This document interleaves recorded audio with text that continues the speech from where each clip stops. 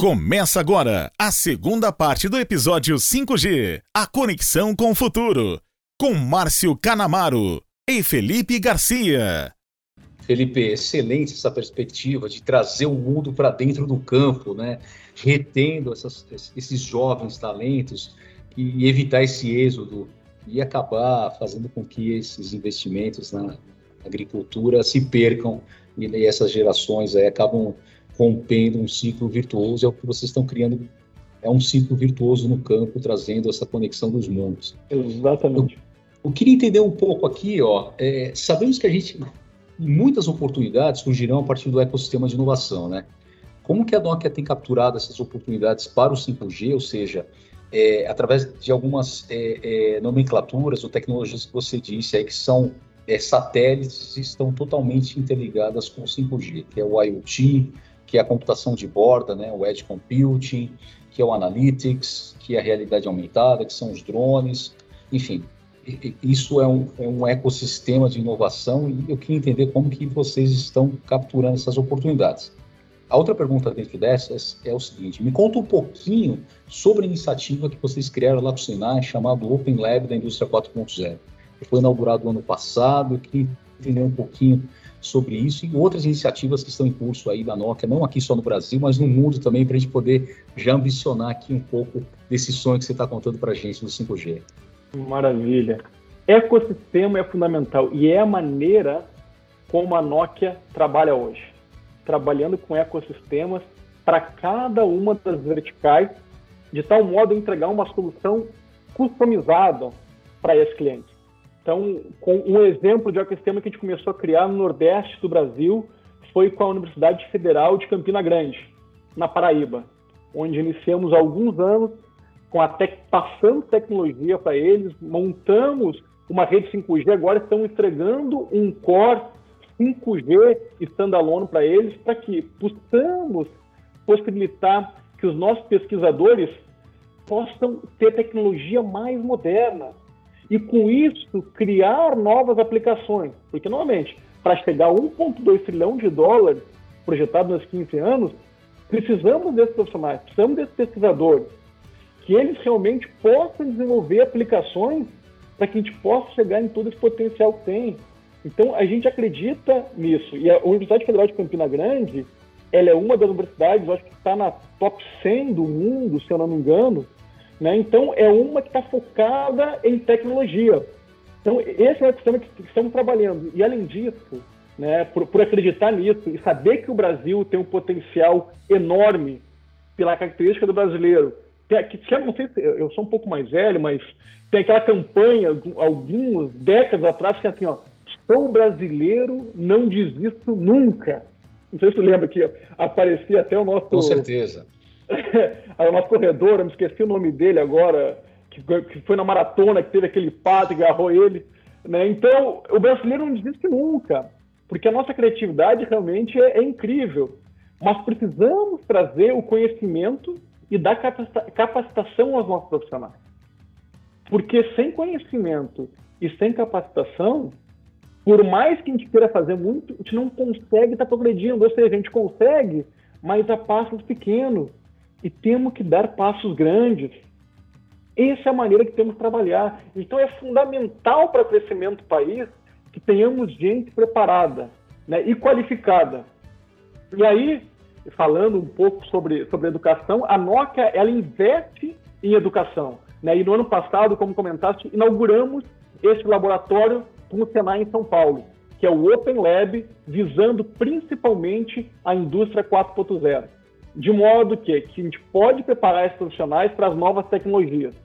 E é um prazer, né? Eu tive agora há pouco tempo num evento que a gente teve lá no Palácio do Planalto com o pessoal do Senai.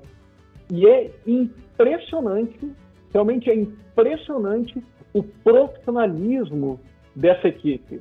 Eu nunca vi, nunca muito forte, mas olha, como poucos que trabalham da maneira que o pessoal do Senai trabalha, né? O nível brasileiro realmente enorme.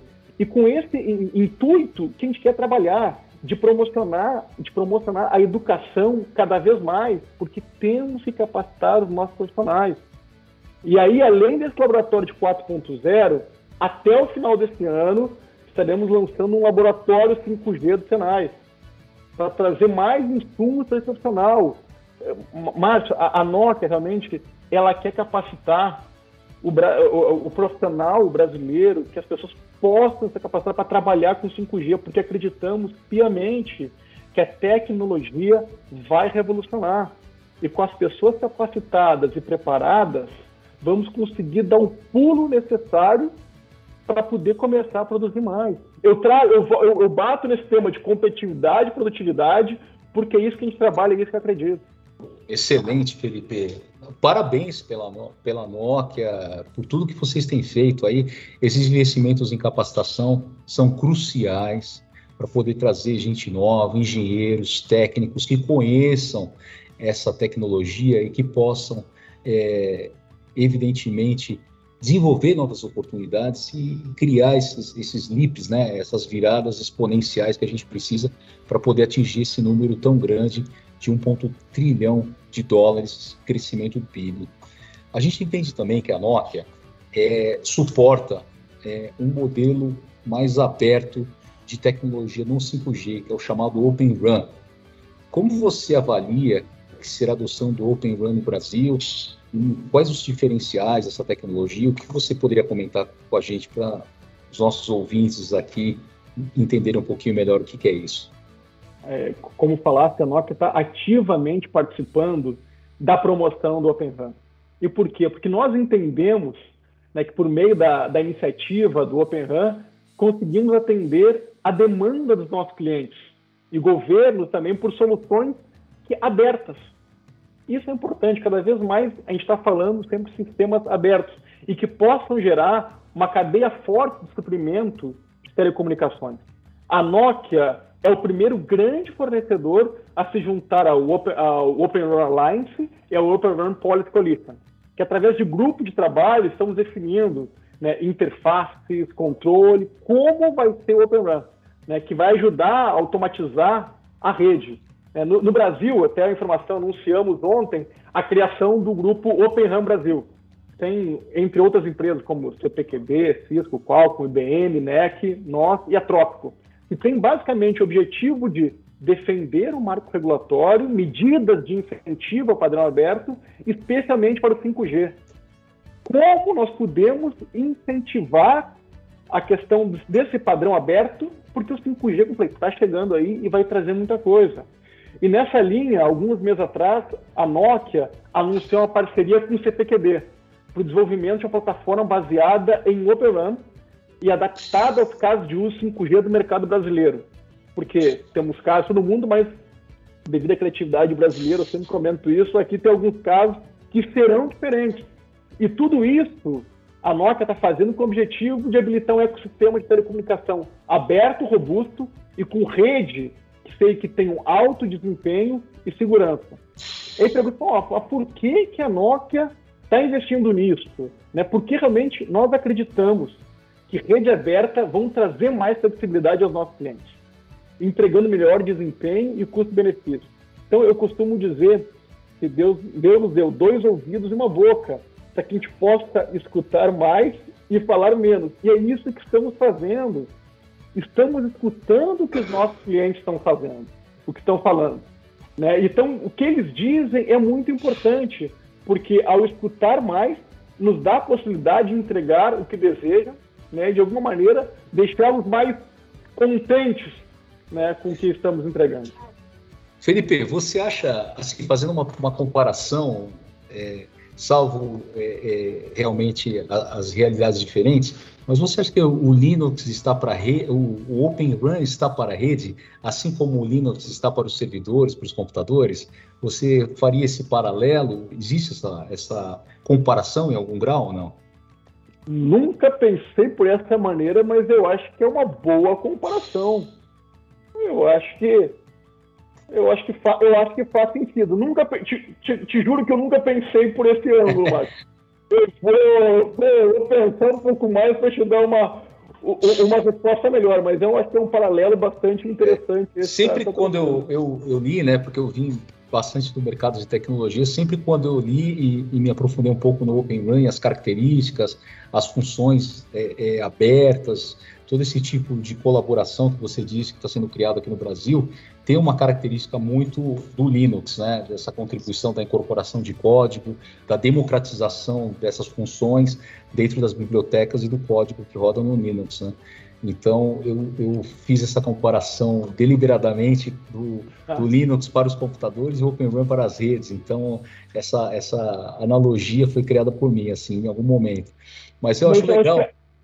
Desculpa, só interromper. Eu acho que a diferença que seria do Linux é que o Linux, né, a gente não conseguiu crescer.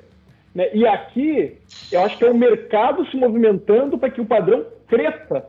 Né? Então, buscando justamente que cresça e isso introduza cada vez mais para poder ter mais players participando. E aí acreditamos que com mais players a gente pode trazer mais inovação. Excelente. E vocês também fizeram trials, né, com o 5G no outro formato, que é o standalone, aqui no Brasil. Você pode comentar um pouquinho como foram feitos, com quem foi feito isso, o que vocês conseguiram demonstrar nesses trials, nessas provas? Estamos trabalhando com trial standalone porque se tudo continuar conforme que está sendo planejado, deve ser realmente o padrão que o Brasil vai estar adotando. Então, quero trazer 2 casos especiais. Um é a questão da saúde. Gente, a saúde hoje é tão importante, ainda mais nesse momento, para todos nós. Então, o que a gente fez no trial era o seguinte, era emulando como seria uma UTI móvel. Porque imagina hoje, mas tu tá no interior de um estado, eu vou usar lá o meu Rio Grande do Sul, de onde eu sou, de Quaraí, por exemplo, ele tem que ir para Porto Alegre, para a capital, onde são praticamente 5 horas se locomovendo. E tem um paciente grave. O que acontece hoje? Tem que fazer uma ligação e dizer, tá acontecendo isso, tá aquilo, a pulsação é tal, a pulsação é outra.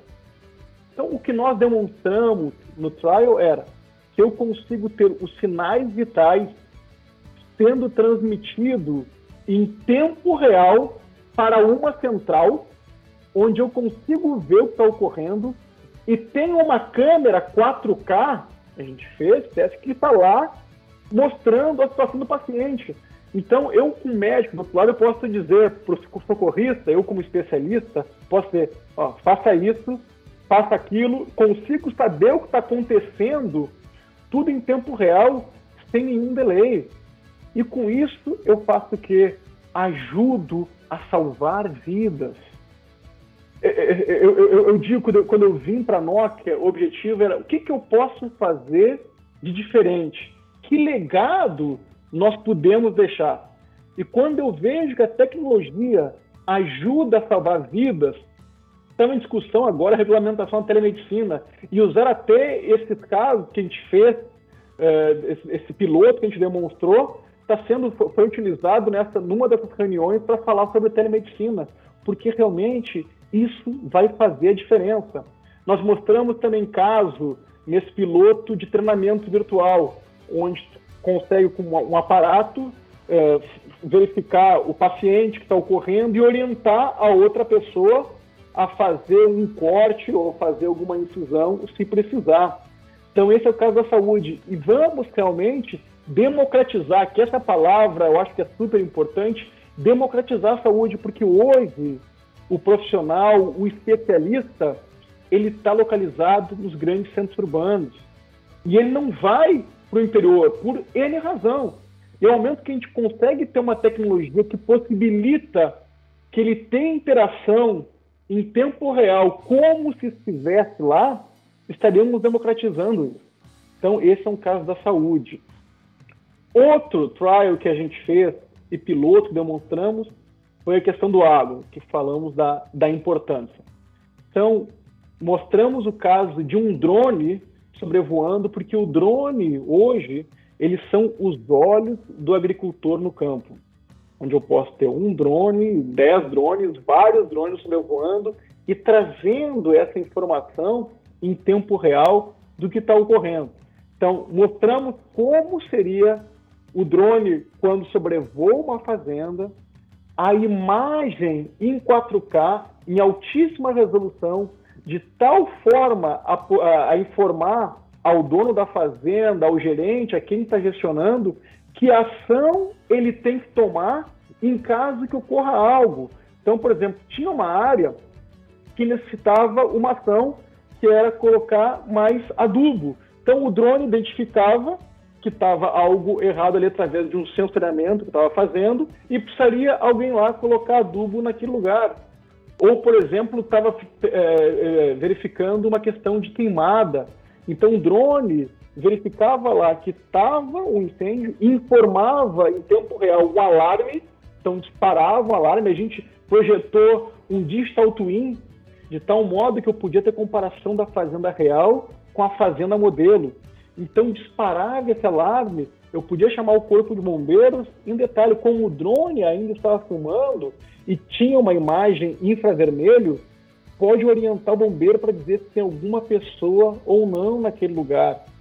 Atuar de forma mais precisa, forma mais assertiva, diminuindo o tempo para controlar aquela ação do incêndio. Então, fizemos esses 2 casos, né, para trazer agora aqui casos reais, utilizando a tecnologia 5G standalone, que é o padrão que deve ser adotado no Brasil. Então, mostrando realmente que faz diferença usar esse padrão em termos de latência e em termos de velocidade. Excelente, Felipe. Exemplos assim muito interessantes, né, com propósito, salvando vidas, democratizando através da tecnologia, acessibilidade à saúde de qualidade, enfim, são projetos aí fantásticos. A gente, infelizmente, como tudo muito bom, a gente vai ter que terminar, a gente está nos momentos finais aqui desse capítulo super importante que nós fizemos aqui com você, Felipe, da Nokia. Eu queria que você passasse as considerações finais aí suas a respeito dessa tecnologia, o que você gostaria de deixar de mensagem aqui para os nossos espectadores, para os nossos internautas, para quem escutar, ver e prestar atenção nesse material que a gente produziu aqui hoje, por favor. Foi muito rápido, Márcio. Tá bom o bate-papo aqui, tá interessante, tem tanta coisa mais para falar. Por mim, a gente pode falar falando aqui por um bom tempo, né? Mas como mensagem final em relação a tudo isso que a gente está vivendo, que a gente começou a viver nesse momento de todos em casa, a Nokia acho que teve um papel fundamental nisso. Porque na Nokia, nós criamos a tecnologia que ajuda o mundo a agir em conjunto. E aí, nesse período, a gente ajudou a conectar famílias e amigos, ou seja, apesar do distanciamento social, não deixamos de ter o relacionamento social. E aí, o papel da Nokia, o papel das telecomunicações, né, que foi isso numa escala sem precedentes. Permitimos acesso ao trabalho, a esse bate-papo que nós estamos tendo aqui agora, a telemedicina, comentei, se a gente pensa na educação, quando eu vejo meus filhos, a maneira como rapidamente eu achei que teria problema, como eles conseguiriam interagir com a escola, mas rapidamente a escola conseguiu se adaptar, e os meus filhos também, assim como várias crianças. Então, a mensagem que eu quero deixar é: a Nokia, ela está aí para ajudar a trazer mais tecnologia e mais conectividade. Estamos preparados para o 5G.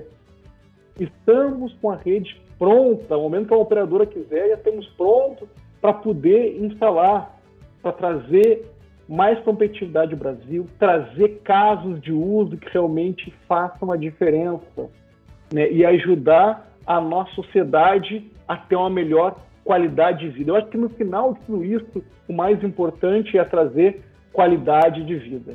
Obrigado por esse papo, foi realmente delicioso, eu me senti muito tranquilo aqui, a gente batendo um papo. Espero que tenha trazido informação para a nossa audiência. Felipe, super obrigado, você trouxe muita informação relevante, muita novidade importante, e a gente agradece muito por tê-lo aqui. Felipe Garcia, Head de Marketing da Nokia. Nosso muito obrigado aqui da KPMG. Um grande abraço para você. Obrigado. Tchau, tchau a todos.